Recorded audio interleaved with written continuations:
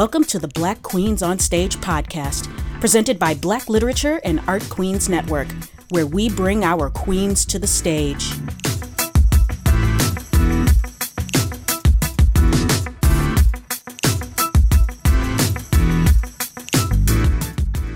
Thanks for tuning into today's episode. Warning, this episode mentions rape, sexual assault, and drug abuse. Listener discretion is advised. Welcome to the podcast where we honor and acknowledge Black women performers and discuss racial issues within Michigan performing venues. I'm Ashley M. Lyle, and today I'm joined by a fellow extremely talented actor in the Michigan theater community, Crystal Delahue. Hi, Crystal. How are you today? I'm good. Thank you so much for having me on, Ashley. I'm truly honored. Oh, this is an honor for me because, we haven't really gotten the chance to really sit down and talk. We're Facebook friends, but... Right. So that means we're real friends, right? No, but exactly. That's true. That's true. We've seen each other in, at auditions or at a show, but it's been really quick. So I'm glad to be on your show.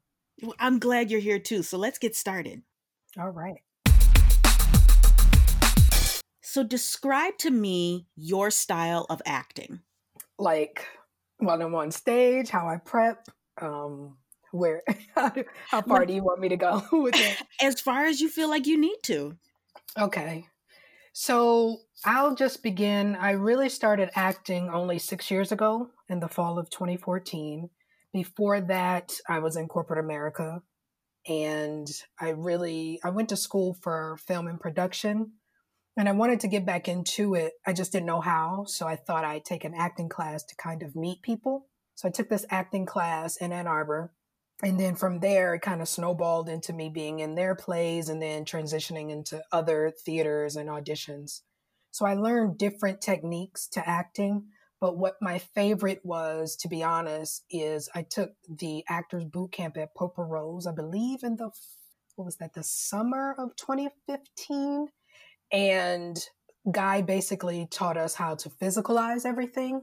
So if I have a character that is unlike me, which happens a lot of times, I kind of try to find out how they walk, how they sit, how they walk into a room, those type of things. So outside in, and then from there, the character develops over time. And then I start to see their world and just live in their world for that period of time. In the beginning, I was an inside out person, like, oh, how do they feel and things like that. That's how I was initially trained. But the outside in, I felt like going further into the career, it served me better. So what was the original place that you went to study, and then you were in their shows out in Ann Arbor? It was Red Bud Productions. And I was there. I started in the fall of 2014, and then they cast me in their show called Assistant Living in the spring of 2015. Well, they asked me in the spring of 2015, and then it got put on, I believe, in 2016, if my dates are correct. So yeah, that's where it all started. And they teach the Meisner method. So it's all about prep, emotional prep and things like that. Very much inside out, which was good as well. But later on, just the physicalizing these characters, it really just, I think, took me to another level. And then that's when I think I started to do not better work. I don't want to say that, but just starting to really be the character instead of acting it, if that makes sense. Mm-hmm, absolutely. Yeah. Speaking of being in the moment, how do you be in the moment? Like, how do you prep for each rehearsal or performance? How does each preparation differ between the two? Very good question. It really depends for me who. Oh man, that's a really good question. It always varies, as you know, as an actor. Mm-hmm. It depends on who's around you. It depends on who you're in the scene with. If you have a really good scene partner, you both trust each other, it's very easy to be present, just be in that moment. If it's contentious, if it's a fun moment or conflict moment, it's very easy to tap in. Now, when you have someone that is not very open to it. Their guard is up. They don't want to let you in. It's a little bit harder. So those preps are harder for me because I have to do more work beforehand. So I'll probably start prepping like an hour before, like as soon as I get to the theater, because I know that person is not ready to go there, or they're guarded or something like that, or I have to just work that much harder. But when it's easy, it's so awesome. And I love those people. Thank you to those people. But yeah, so it really just changes. If it's a really physical character, like one time I played a young mother that was addicted to meth, those preps were very hard because I had never even smoked a cigarette before. So those preps took me a while. I really had to kind of isolate myself right before going on stage just to get into that moment. And then the show starts off with her like tweaking out and things like that in front of everybody. So just to start on 10, those preps were very hard to do. And then at the end of the run, I kind of mastered it and was able to shake it faster. But in the beginning, it took me like 10 minutes to actually get into that place. Mm-hmm. But now I think, well, I'm rusty now, but girl, me too. Right. This entire time, I am so rusty. Girl, I'm like, what is going to happen when I get cast next time? I don't even know what to do. I feel like I'm going to have to get back in touch with my mentor and just go through all of the 6 years that I studied with him. I agree, girl. It's going to be a struggle for all of us. Going to be like, so how do we get there again? Okay, let me sit in the corner and figure this out. But yes, when it's not that type of, I guess, deep of a emotional roller coaster and you got to really physicalize everything, the prep is much harder. But when it's something like when I did Doubt, that prep, I just kind of tried to put myself into a mother I know why they called me. I want to save my son from getting expelled from this school, or he has to stay in school, period. That's what it is. That is the objective. And of course, my scene partner made it so much easier because she was wonderful. It's really great when you have a really great scene partner. Mm-hmm. And I completely relate to the struggle that you had with your meth addicted character. That was rough. Listen, I completely relate to that. Yeah. As far as dealing with a difficult character. When I did my first professional show was at the Matrix when I did Who Will Sing for Lena. I was supposed to see that show. Oh, I regret not seeing that. Honestly, if you ask Dan says that I did a great job. Dan says that. Dan Johnson. But I struggled immensely with that show because it was a one-woman show. And like I said, again, it was a professional show. So it was on a completely different level from where I was coming from, which was community theater. Right. Community theater, you don't do solo shows in community theater. Right. Because it's always ensemble driven. Mm-hmm. And then not only that, but with community theaters, depending on who the community theater is, I would say like 9 times out of 10, community theaters are always doing the happy-go-lucky type shows, or really strongly emotional group ensemble type shows like Next to North. But you never do a solo show. No one ever does a solo show at a community theater. So I was just finishing up being part of the ensemble in Sister Act at a theater. Oh, and cool. I was going right into Who Will Sing for Lena. Now that was totally different. So different. Wow. All in all, it was a happy-go-lucky type show. Mm-hmm. And then going right into Who Will Sing for Lena, where I had to portray a woman who was electrocuted. Let me rephrase that. She was sentenced to death by electrocution because she killed her white rapist. Wow. Whew. So I was not okay. Let me ask you this, because that in itself I respect you so much for even doing that show, because I remember, I think Emilio had reached out to me like, hey, just so you know, this audition's going on. And the moment I saw a one-woman show, I was like, nope, not going there. So hats off to you for just showing up and then to book it and then have the courage to tell this woman's story for how long was the run? Oof, for 5 weeks. 5 weeks. You told this traumatic story. And then I assume you die at the end? Yeah. Yeah, because I sat in the electric chair. Yeah. I got electrocuted. Oh, and I had to sit there for a minute and let the audience see me sit there. Mm-mm. Ooh. Ashley, hats off to you, girl. And I didn't know you then, but I knew when, I saw the post go up, like, we've casted her. And I was like, hats off to this woman. I don't know who she is, but she's about to do this for how many weeks? Hats off to her. And I knew I was supposed to go. I forgot what happened. I didn't make it. But when I finally met you, I was just still in awe. Like, you did this. That is not easy. I struggled so hard because not only was I doing that show and I was staying, going through the rehearsals, Cassandra Freeman, who is fantastic. She was so patient with me. She's on my bucket list to be directed by. Definitely. Oh my God.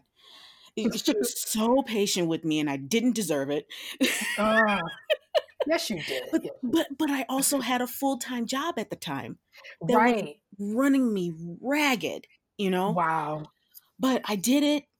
Honestly, if I had the opportunity again, I would definitely do it. And I know that I would do a whole hell of a lot differently with it. Right. Because now that show is 3 years old to me now. I've done some other stuff. Right. You know yourself better, I'm sure. Right. Yeah. Especially with memorizing my lines, because I had to memorize 18 pages for that show. Oh my God.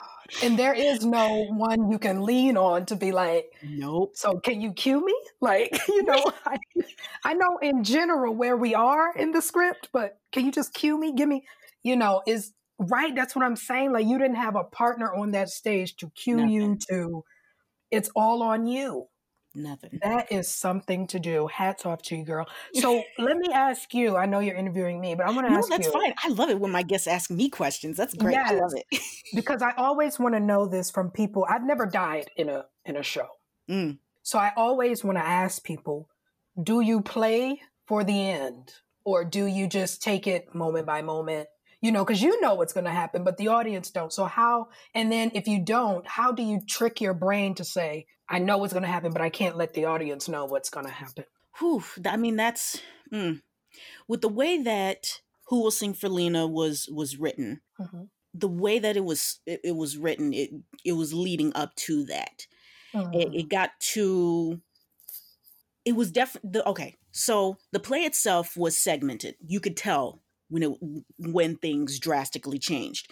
You had the beginning where she was carefree. She was with her friends and her family and stuff like that. Along with being with her friends and family, she developed her own little family, had 3 kids. Then then we get to the second segment where she has to work for this racist white man who has a mill shop. Okay. And she goes through this tumultuous time where she everything that she was doing, he would just belittle the absolute hell out of her. And it was terrible, all the way up to the point where he rapes her mercilessly. And then it gets to the part where he kidnaps her, holds her hostage, and she's not going to take it anymore. Wow. And I'm trying to reword this so that way I'm not giving too much away. I mean, it's hard, but and then in the last section, it lets you know she's put up for trial. She doesn't win because it's the 1940s. It's the South. She's Black and she's poor. She's got all the odds against her. Of course. And that jury is like, nope. The jury was nothing but white men. Of course. Yeah. Of course. So they sentence her. And then the way that Cassandra had staged it was where you would see the different stages of me going through everything leading up to my execution. So the audience knew that it was coming. They knew it was coming, but they were just Okay. like, oh my God, oh my God, oh my God. So they're trying Wow. to, as they're listening to what I'm saying, they're trying to mentally prepare for the fuckery that's about to happen to. Yeah. Yeah. And Yep. they're just still never prepared. Mm. Like I said, you can Wow. ask Dan Johnson. He said that I did great, but Yeah. I will contest that every single time there was never a dry eye in the audience. Of course not. How could you? You would have to be a stone cold, like just evil cold person to sit Right. through something like that and not feel anything. A follow up for you. How did that affect your mental health over a span of, because like you said, it's 4 week run but you had rehearsals. Yeah. So you had to do that for probably what, 2 months of your life? Yeah. Yeah. Yeah. What was that I like on your mental health? I listen, like I said, I was not okay. I I was bet not okay. you shouldn't Dealing have been. dealing with the stress of work and Hmm. then coming to the play, happy that I'm doing work, but then also at the same time I'm doing this really strenuous work. And Cassandra told me from the very beginning, she said, this is going to be extremely hard. Yep. You are not going to be okay. So I suggest that you find ways to, Yeah. center yourself, bring you back to normalcy. And do you know what Hmm. I did? After What? every rehearsal, after every show, I listened to the SpongeBob musical soundtrack Mm, nice. every single time. Are you familiar with the show? No, Oh my gosh, no. it's such a cute, cute show. Hmm. I just love it because it's nothing but positivity. And Right. every single song was positive. So I would blast that show, blast the soundtrack in my Hmm. car, singing at the top of my voice because I just had to practice sitting in an electric chair dying, or I Oof. had to practice being raped. Right. Oh my gosh. You know, My gosh. it was one point for me where the prop master, uh, uh, Christina Kilmar, Hmm. she said that she was going to make this chair, and so while we waited for the chair to be made, Cassandra placed one of the chairs out from the audience in the middle and said, "That's your electric chair." Yeah. So we were rehearsing that final part, and I got to that moment where I had to sit in that chair, and I just stopped. I sat in the chair and I just stopped what I was doing. And my eyes just completely filled up with tears. I could Mm-hmm. not stop crying. I was almost hyperventilating. Wow. I was so messed up because Yeah. it hit me like a ton of bricks, Yeah. like that way down into the pit of my stomach and my lower back and everything. And I'm just like, this is what she went through. Right. I can't, I'm feeling it, but I can't even imagine it. And this is Right. really fucking scary. Right. That's the And then, thing. Like that oh, was so powerful that you just said, like, that's what she went through. You're playing it, but she lived that. Like, that's, oh my goodness. I couldn't imagine. and then when Christina brought in the chair, the actual chair, Hmm. whew, Yeah. I'm shaking thinking about it still because it was so lifelike. Right. It was like Christina Kilmar is a fantastic props maker. Hmm. Absolutely fantastic. And it was so real. Wow. I actually asked her, where did you pull this out of? And she said, I made this. What are you talking about? Are you kidding me? Mm. Wow.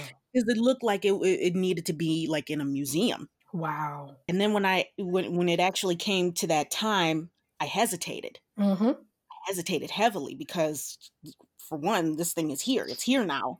Yep. So, You gotta sit in it, not stand in it. You have right. to sit in that truth. And Woo. then not only that, but it also had the cuffs. I had to Yeah. put my hands in the cuffs, and I had to Right. sit there, and I just started crying again. I just couldn't. I was Yeah. so messed up. Yeah. Yeah. Wow. It was a Uh, mess. I was a mess, Crystal. I was an absolute mess. well, I remember. I think it was Guy that told us at the boot camp, good art will cost you something, Hmm. and I think he was absolutely correct in that. Not that it's just what it is. That's how you know you're alive. That's how you know. I think you did a great job, even though you say you don't think so. But that's how you know, because if you really felt that in that, you were able to exude all of that to the audience and not a dry eye was in the house, each performance, job well done. Yeah. And I'm glad you know, you're okay, that you got through it. But am I though? Am I okay? I mean, I think you're all right. But in that moment, I don't think anyone would be. That's a hard thing. Right. Like you said, you had to simulate a rape as well as an electrocution. No one in live theater. It's one thing on film, but in live theater to do that, no.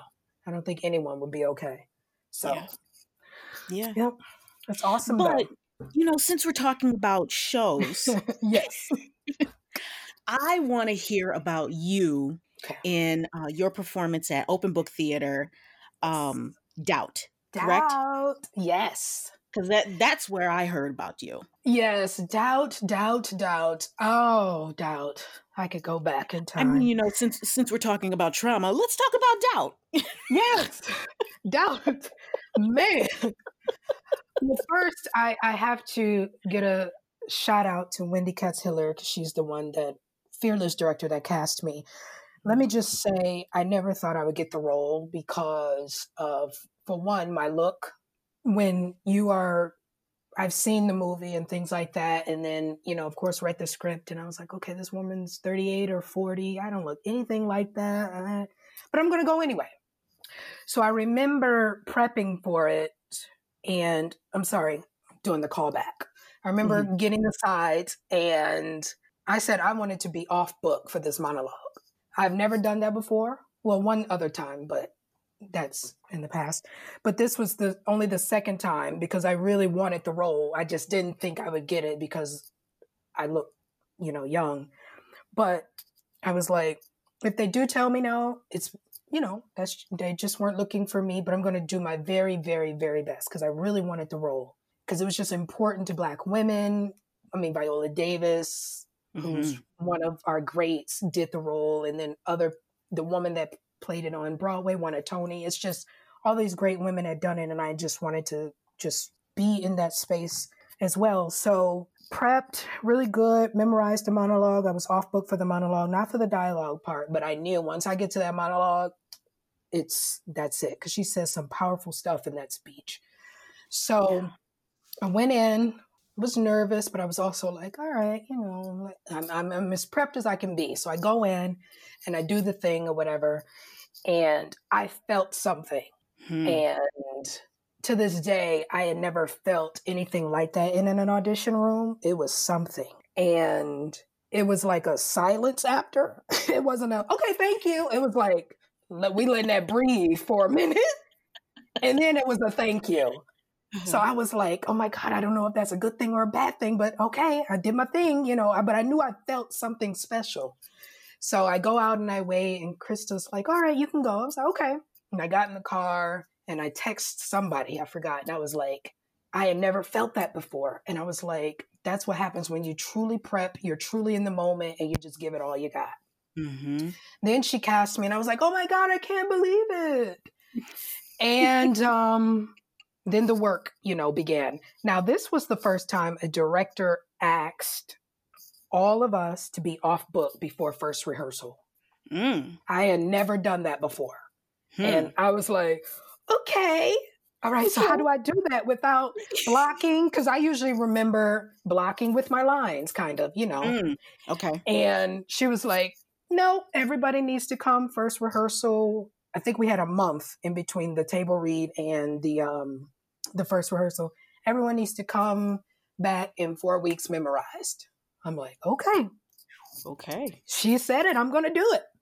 So I worked. And just like you, had a full-time job. So I would study, when I got off work and things like that. And the good thing was the monologue was already kind of in my head anyway, but the dialogue, the back and forth with, Sister Aloysius and everything, that's what I had to go through. And it was so hard to not actually hear her. So that was a struggle. But the first rehearsal, when we got in there, I did my thing, a couple times. We slipped up the lines, but we were off book. And from that moment, I just knew. I was like, oh, she's different. I was like, Wendy's different. Mm. And now in hindsight, it made so much sense because she didn't have to worry about getting people off book. She could just Right. dive right into the character, right in. Like the first day, she's like, what do you want from Sister Aloysius? Who is this woman? What, all of this good stuff. It's just right off rip because we already had the line. So we could just go right into who is Mrs. Mueller. So, but I will tell you one thing I did struggle with because I don't have children. I've never had to really fight for someone else. Mm-hmm. So after a while, that was I felt like I wasn't giving it how Wendy wanted me to. So we had a chat, and she just told me, she was like, "You're doing good, but I just want like a little bit more, or whatever." But she told me, she said, "You are trying." She was like, "Picture this: your son is ill and things like that, and you have to cut off his leg to save his life." And I was like, chills went through me. She was like, that's what Right. this is. By you accepting your son to be, I don't know, molested or coming on to by another, just so he can stay in school, be great and all of this, you are cutting off his leg to save his life. That is what you are doing. And from there, it just clicked. And from that rehearsal on, I had it, and it was great.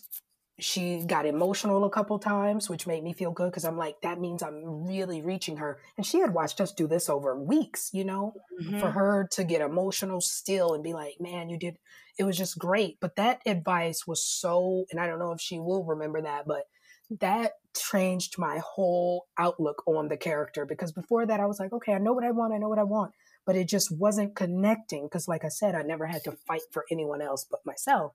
But Mm-hmm. now it's like, you got to cut off his leg to save his life. It's painful, but you got to do it.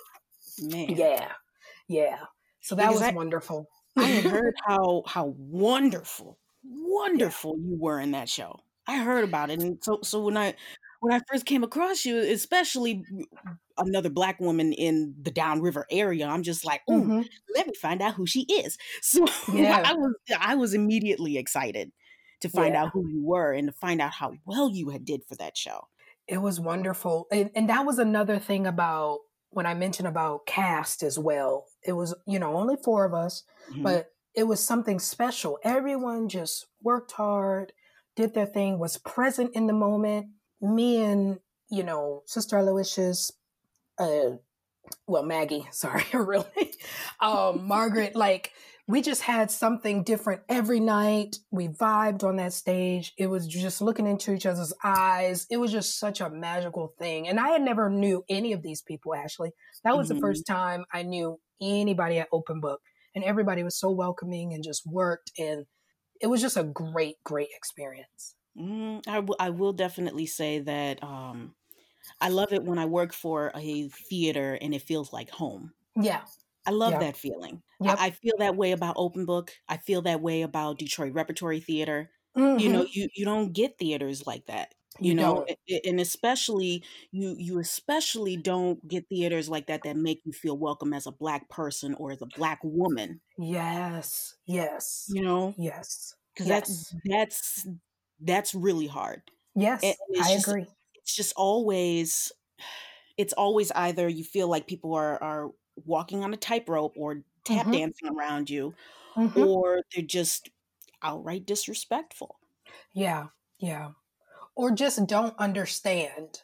So if there is something in the script that as a Black person, it's like you're not challenging it, but you're just having a discussion about it, and other people just don't understand. I think that's hurtful too. Mm-hmm. And it's like, yeah, I'm Yeah. trying to think of a way to, without outing people, but I felt that before, where Yeah. it's like I'm trying to tell you what a Black woman would do in this, because I am one in this Mm-hmm. position, and you don't get it.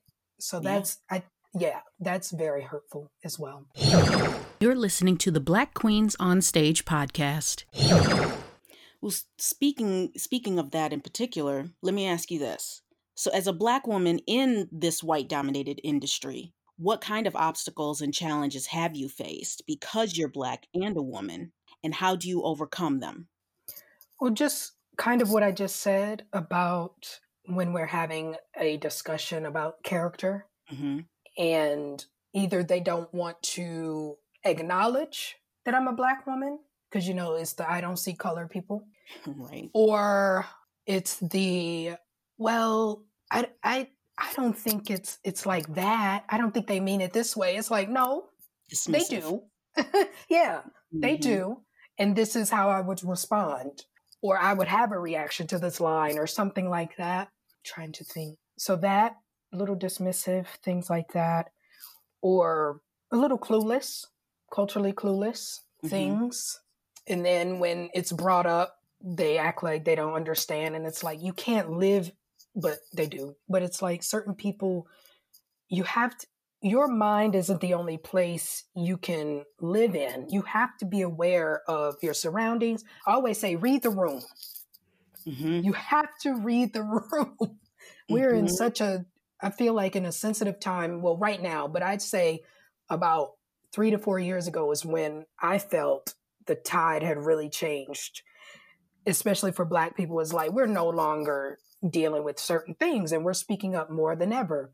Mm-hmm. And you have to be sensitive to that and cognizant of that and aware and also just receptive, and not in a combative way, but just receive what I'm telling you Yep. and honor it. And then we can go forward, but don't be dismissive or don't be cavalier or say, oh, no, that's not what, no, that is what you meant. Yep. That's actually exactly what Dan and I spoke about in our workshop with the theater leaders toward an anti-racist Michigan theater community. Mm-hmm. Because I constantly brought it up in all of the workshops that we had, that racism is not as overt as burning crosses or calling a Black person nigger. Yes. It's not always like that. Right. Sometimes it's as quiet and as small as a gnat. Mm-hmm. Me as a Mm-hmm. Black person, I can see it.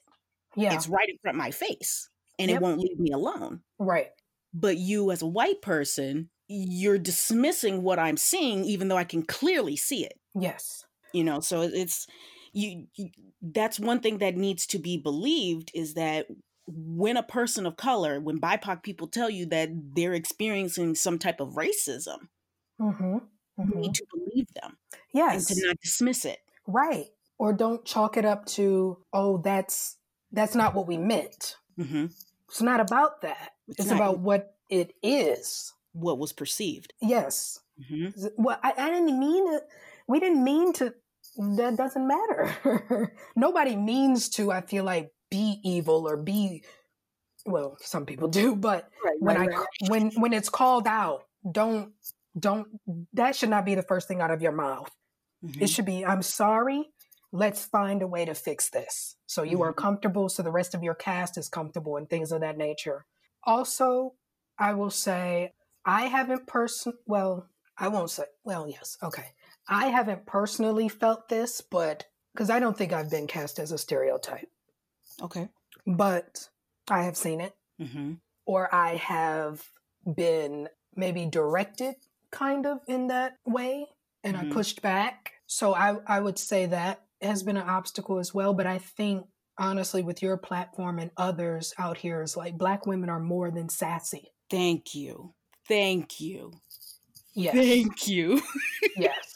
But honestly, Ashley, Mm-hmm. that hasn't been, I know we're talking about white theaters. I was honestly, I feel like, directed in that way by another Black person. Mm. And that's a little heartbreaking to me, It is. because we're working to dispel all of those, not perpetuate them. Exactly. So I would say, just across the board, we just need to do better in that. It's okay for a Black woman, of course, to be strong and have an opinion in things, but when you put in that sassy or feisty or whatever, it's just not all, we don't all have to live that way, talk like that. We don't. Right. I'm from the East Side, but so what? Well, I've been taking courses with Zoom workshops, I should say, Zoom workshops with Art Equity. If you haven't taken any, I highly recommend it. Art Equity. Let me write that down. Artequity.org. Okay. Oh my gosh, their courses are so wonderful. I took their course workshop. I keep saying course, it's workshop. I took their Mm-hmm. workshop and it was literally titled Black, Indigenous, and People of Color in Predominantly White Spaces. Okay. And it was so intuitive. I loved every bit of it because what it taught you was how to deal with certain issues in predominantly white spaces as a BIPOC person, how to navigate around it and Mm-hmm. different things like that. I hope they bring it back up next year because I will take it again. Right. And I also took their course. I think it was called Standing in Justice, Mm. something like that. But it was very comprehensive, almost similar to, not saying that they copied or that we copied, but the a lot of the information that they were teaching was something similar to what Dan and I were teaching in our workshop, Okay. where we're telling you, like, okay, so if you got BIPOC people standing over here saying that something is wrong, you need Mm-hmm. to believe them. This is Yes. how you can be a real ally Mm-hmm. for, BIPOC people. And then they also Yes. talked about the 15 characteristics of white supremacy. And Mm. that's from an article online. It's either an article online or it's a book. But it talks about these 15 characteristics and how everyone has internalized white supremacy, Mm. even BIPOC people. Wow. And you mentioning about being directed by another Black person to be this sassy Black character. Mm-hmm. I feel like that is a level of internalized white supremacy, Yeah. and and I'm not dogging him or Mm-hmm. his work, but a lot of what Tyler Perry Mm. does wax and wane on that line of internalized white supremacy, Right. because it's like you've got this Medea character and it's Mm-hmm. just putting Black women in a not Yeah. so positive light, even though he Exactly. may mean well. Yes. It's not. Yes. And I get that. And he's talked about, like, well, she's based off my aunt and grandma and things like that. I honor that. That's fine. Mhm. My issue is the other women that he cast. Exactly. That's fine to do. If those are based on your family members, fine. When I talked to my mom about it, she was like, would you ever audition for him? And I'm like, I don't know. Because if I were, we would have to have a chat. Mhm. Because why does every Black woman in his films have to get dogged by a man, robbed by a man, beat by a man, sexually Raped by a assaulted? man. It's just, yeah, it's always, the Black woman is always struggling from Mhm. from the bottom, and then it's usually no resolve either. Yep. Yep. So that's the only thing from him that I don't, agree with. I don't mind the Medea character, but the other women around that he cast, the Tarajis, or he cast Gabrielle Unions and all these other women, or Crystal Fox in the last one, Fall from Grace. That movie disturbed me so much. And My I'm like, God. this woman is a fabulous actor, and you Yeah. have reduced her. She's Mhm. already battered in Have and Have Nots, but you've also have her battered in Fall from Grace as well. It's like, it's no redemption in his movies for Black women. That's Right. my only gripe with him. Right. And I don't Yeah. like that. And then not only that, but it's just his men characters aren't any better, Yes. because it's like Yes. it's like you may have the low down dog ass men characters, Mm-hmm. but then you also have these meh okay kind of guy characters where Yeah. they're not there's just nothing substantially sticking out that's fantastic about these guys. And I'm not Right. asking saying that they need to create the magical Negro stereotype. Like, Right. please, above all things, please don't create that magical Negro stereotype character. But it's just Exactly. like I can't put my finger on it, but it's just like they're very underwhelming. Right. That's what it And is. they're usually one note. They're one dimensional Yep. usually. Yep. It's usually just it's like you said, it's usually either they're just a low down dog, beats women, cheats on women or whatever, or they could be a good guy, but they're kind of just okay with being, I don't want to say mediocre, but just blah, blah, I feel like It's it's kind of like the Prince Charming syndrome. yeah. You Yeah. know, just like what you were saying, that one note. Like there's no Yep. real shape to them. Yeah. They're not this poly shaped character like Right. like something like how August Wilson has created characters. Yes. You know, Yes. so it's I don't know. It's Because that's what humans are. right. Someone, I'm sure it's been other people, but they always say none of us. If you just look at yourself, Hmm. none of us are one note. Yeah. None of us. And I didn't even realize that honestly about myself until I started taking acting classes. Because Hmm. I'm like, yeah, I get up, I go to work and do this other stuff, whatever. And it's like, no, there is just more to Crystal than just meets the eye. Who are you under all of this stuff? And I'm like, oh my goodness, you're right. Exactly. So Yeah. yeah, I wish he would write like that, but Right. Yeah. yeah. So let me ask you this. Okay. What kind of moral support do you get for your artistic career? Mhm. I get support. I Hmm. am currently single, so I don't have a significant other to share that with, but friends and family. Hmm. But to be honest, Ashley, I mean you'll probably know this too. It's our dream. So if others are not, they don't still fully get it. They get Hmm. it. Like, okay, I come to a show. Of course, you're my friend. Of course, I'm going to support you. But I still don't think deep down they don't get the amount of time. It's lonely. The Yeah. time spending, like we're doing this right now alone, working on lines alone. I'm trying to perfect how to do self tapes. That's alone time. It's just me, Hmm.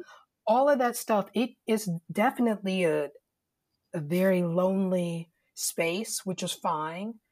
But I do have support. It's just they don't know all that I do for it. They just Right. see it on once they see the final thing on the stage. They're like, oh my God, that was so good. But it's like, you don't know these many hours alone I spent to get on that stage. Right.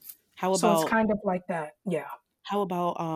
work friends, fellow coworkers? Do you get support from them, or do they Just just a couple. Yeah, yeah? just a couple are like, hey, send me what you just did. Like I just did, the 2 YouTube films and things like that. Hmm. And I sent it to them and they were like, oh my gosh, me and my family loved it. So yeah, Hmm. it's like that, but they don't truly because they're not in it. I always say actors Get know actors. actors. Yep. Yes, we get Yep. each other. I always joke like I probably need to be in a relationship with an actor because anyone outside of that, they won't get why I have to close my office door and do a recording for an hour or do this self tape for 2 hours or what have you. They don't get it. Hmm. And that's Yep. okay. Hmm. I've come to, Because like accept it. Yeah. I just had to tell my mother as because she'll be in the kitchen cooking. I Mm-hmm. said to her, okay, so I'm gonna be in an interview. Mm-hmm. If you're gonna have the TV on, keep it Yep. to a minimum as much as you Right. can. You know, or even if Right. I'm doing a self recording, I said, okay, I'm gonna be doing some recording. You're gonna be Yes. hearing some noises. You're gonna be Yes. hearing some singing. So just to let you know, Like, what is she in there doing? like my mother. First of all, my mother has been knowing that I wanted to be a performer since the time I came out of the womb. Nice. You know, I was dramatic then. You know, Yeah. I didn't from what she told me was that it took me a week to come to the world. You know, so I was already dramatic then. So Uh-huh. but she gets that because and that took me a while too to actually explain that to her, like, okay, I'm gonna be doing some stuff, you're gonna be hearing me talking to myself, Mm-hmm. so don't be alarmed. Please don't. Right. It's okay. It's okay. And even if I am talking to myself, that's perfectly okay Yeah. because I gotta work some stuff out. Yep. So Sometimes you got to think it out loud and then you're like, that's what it is. right. Yep. But yeah, so and she's used to it now. Mm-hmm. You know, after I've been doing it for so long, she's used to it. Yeah. And she's come to the majority of my shows. And quite honestly, I had to prep her for Who Will Sing for Lena. Oh, I'm sure. I I'm had to prep her sure. for that because before I did a small guest appearance on a local TV show in Oakland County, Hmm. and it was a horror show. So I didn't tell her that I was going to get killed in this. So so the murderer comes around with this knife and stabs me in my stomach, and my mother just lost it. Absolutely lost it. And she Really? fell on the floor. She was like, "No, not my baby. No, they killed my baby. Oh Lord Jesus, no, please, no, God, oh Lord." Freaking out, being the drama queen that she is. But, so from that moment, I had to make That's sure that hilarious. I had to prepare her. I said to her, "Okay, I'm getting raped in this show, Hmm. and I'm going to die in this show by Yeah. electrocution. So I'm just letting Yeah. you know. But it's not real. Not real, because I'm coming home every night. Right. Just to let you know." Right. But yeah, Oh, that's that's great wonderful. that you have that, and I get what you're saying. You've Yeah. got the support. They Yeah. still don't fully understand, but the support is Yeah. there. Of course. Yeah. Like when I tell my friends, like, oh, well, when we used to have rehearsal, it's like, they'll be like, oh, okay. They make jokes like, oh, let me guess, you have rehearsal.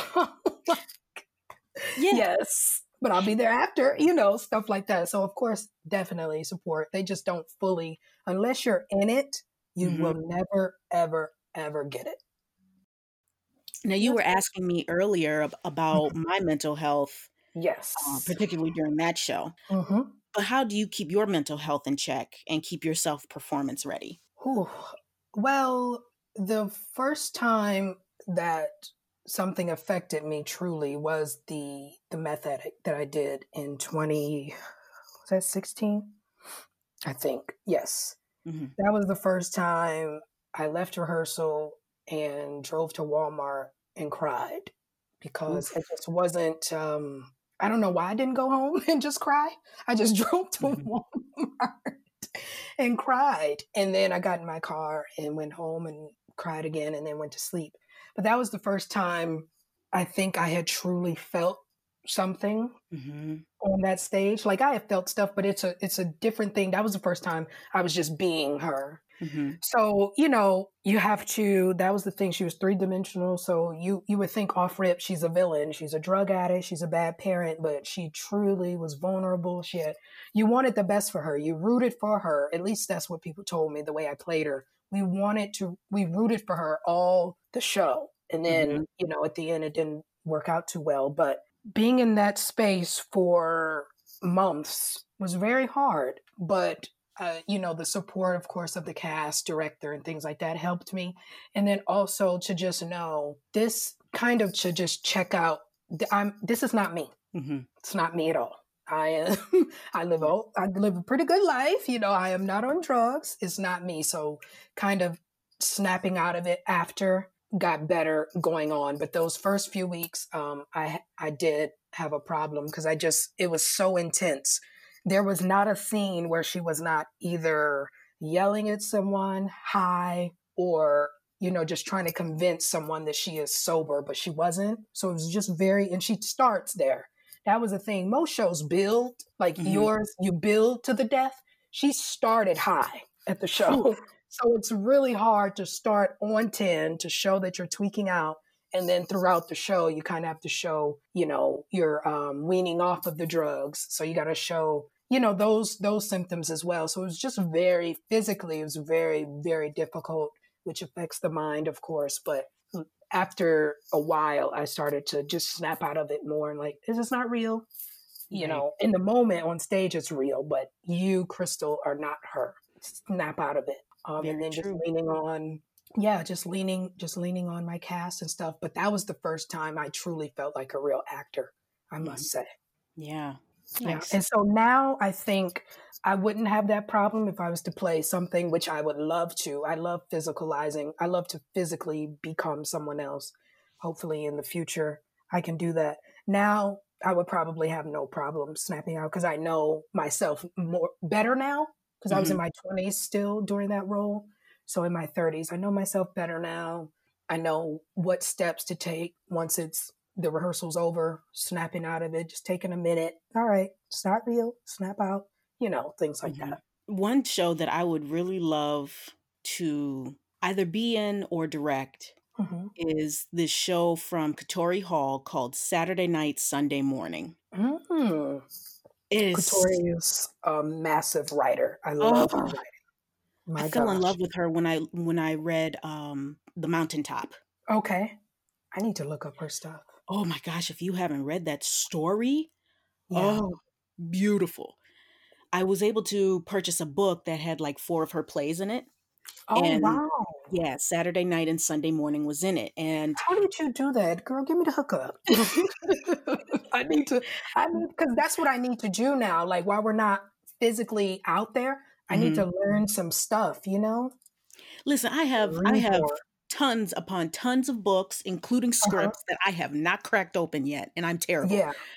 But this show, Saturday night, Sunday morning, is a beautiful, beautiful, beautiful Mhm. script Okay. about where when World War II is just ending, people are waiting for the boys to come back home, and I believe we are in. I know it's not Alabama, but it is in the South, and Hmm. we're in a beauty shop slash boarding home. It's a Hmm. beautiful, beautiful story. There's one character in particular that I think that you would be absolutely fantastic as. But yeah, I highly recommend that you check out that story I because will. it's like 5 black women in it, 2 Okay. black men, Okay. and it's beautiful. Now, I ask all of my guests this question, and Okay. it's called the Queen's Request.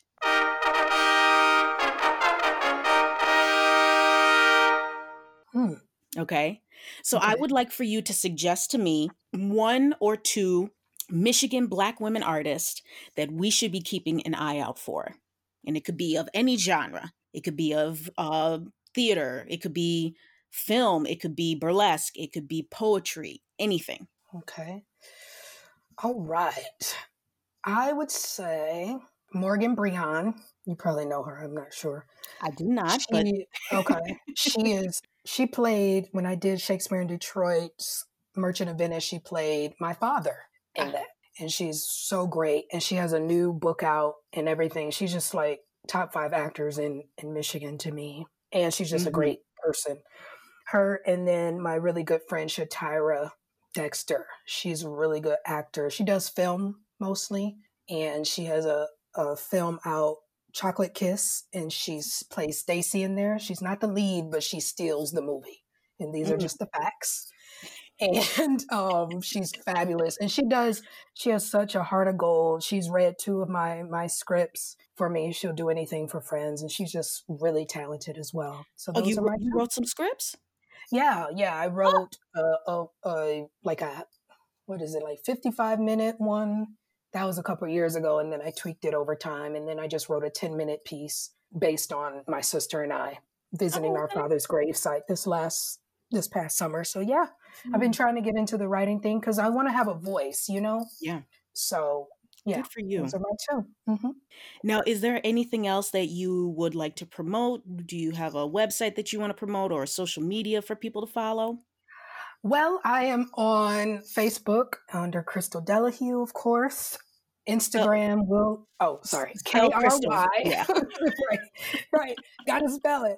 KRYSTLE, last name Delahue, D as in dog, ELLIHUE.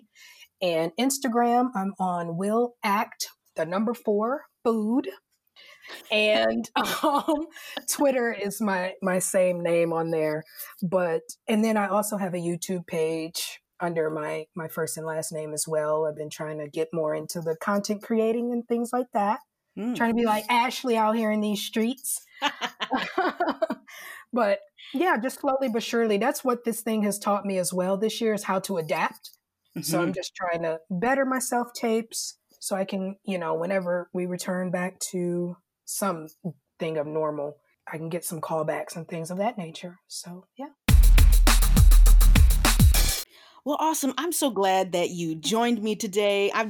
We finally got the chance to actually talk and know a little bit more about each other. Yes, we did. And I Yes. just want to thank you. Kudos to you for all you are doing. It takes so much courage, like I said earlier, to just have this platform to call out the BS in the theater community. I love it.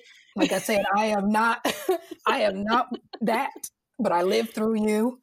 And just thank you for just standing up for us and speaking on behalf of us and just wanting change.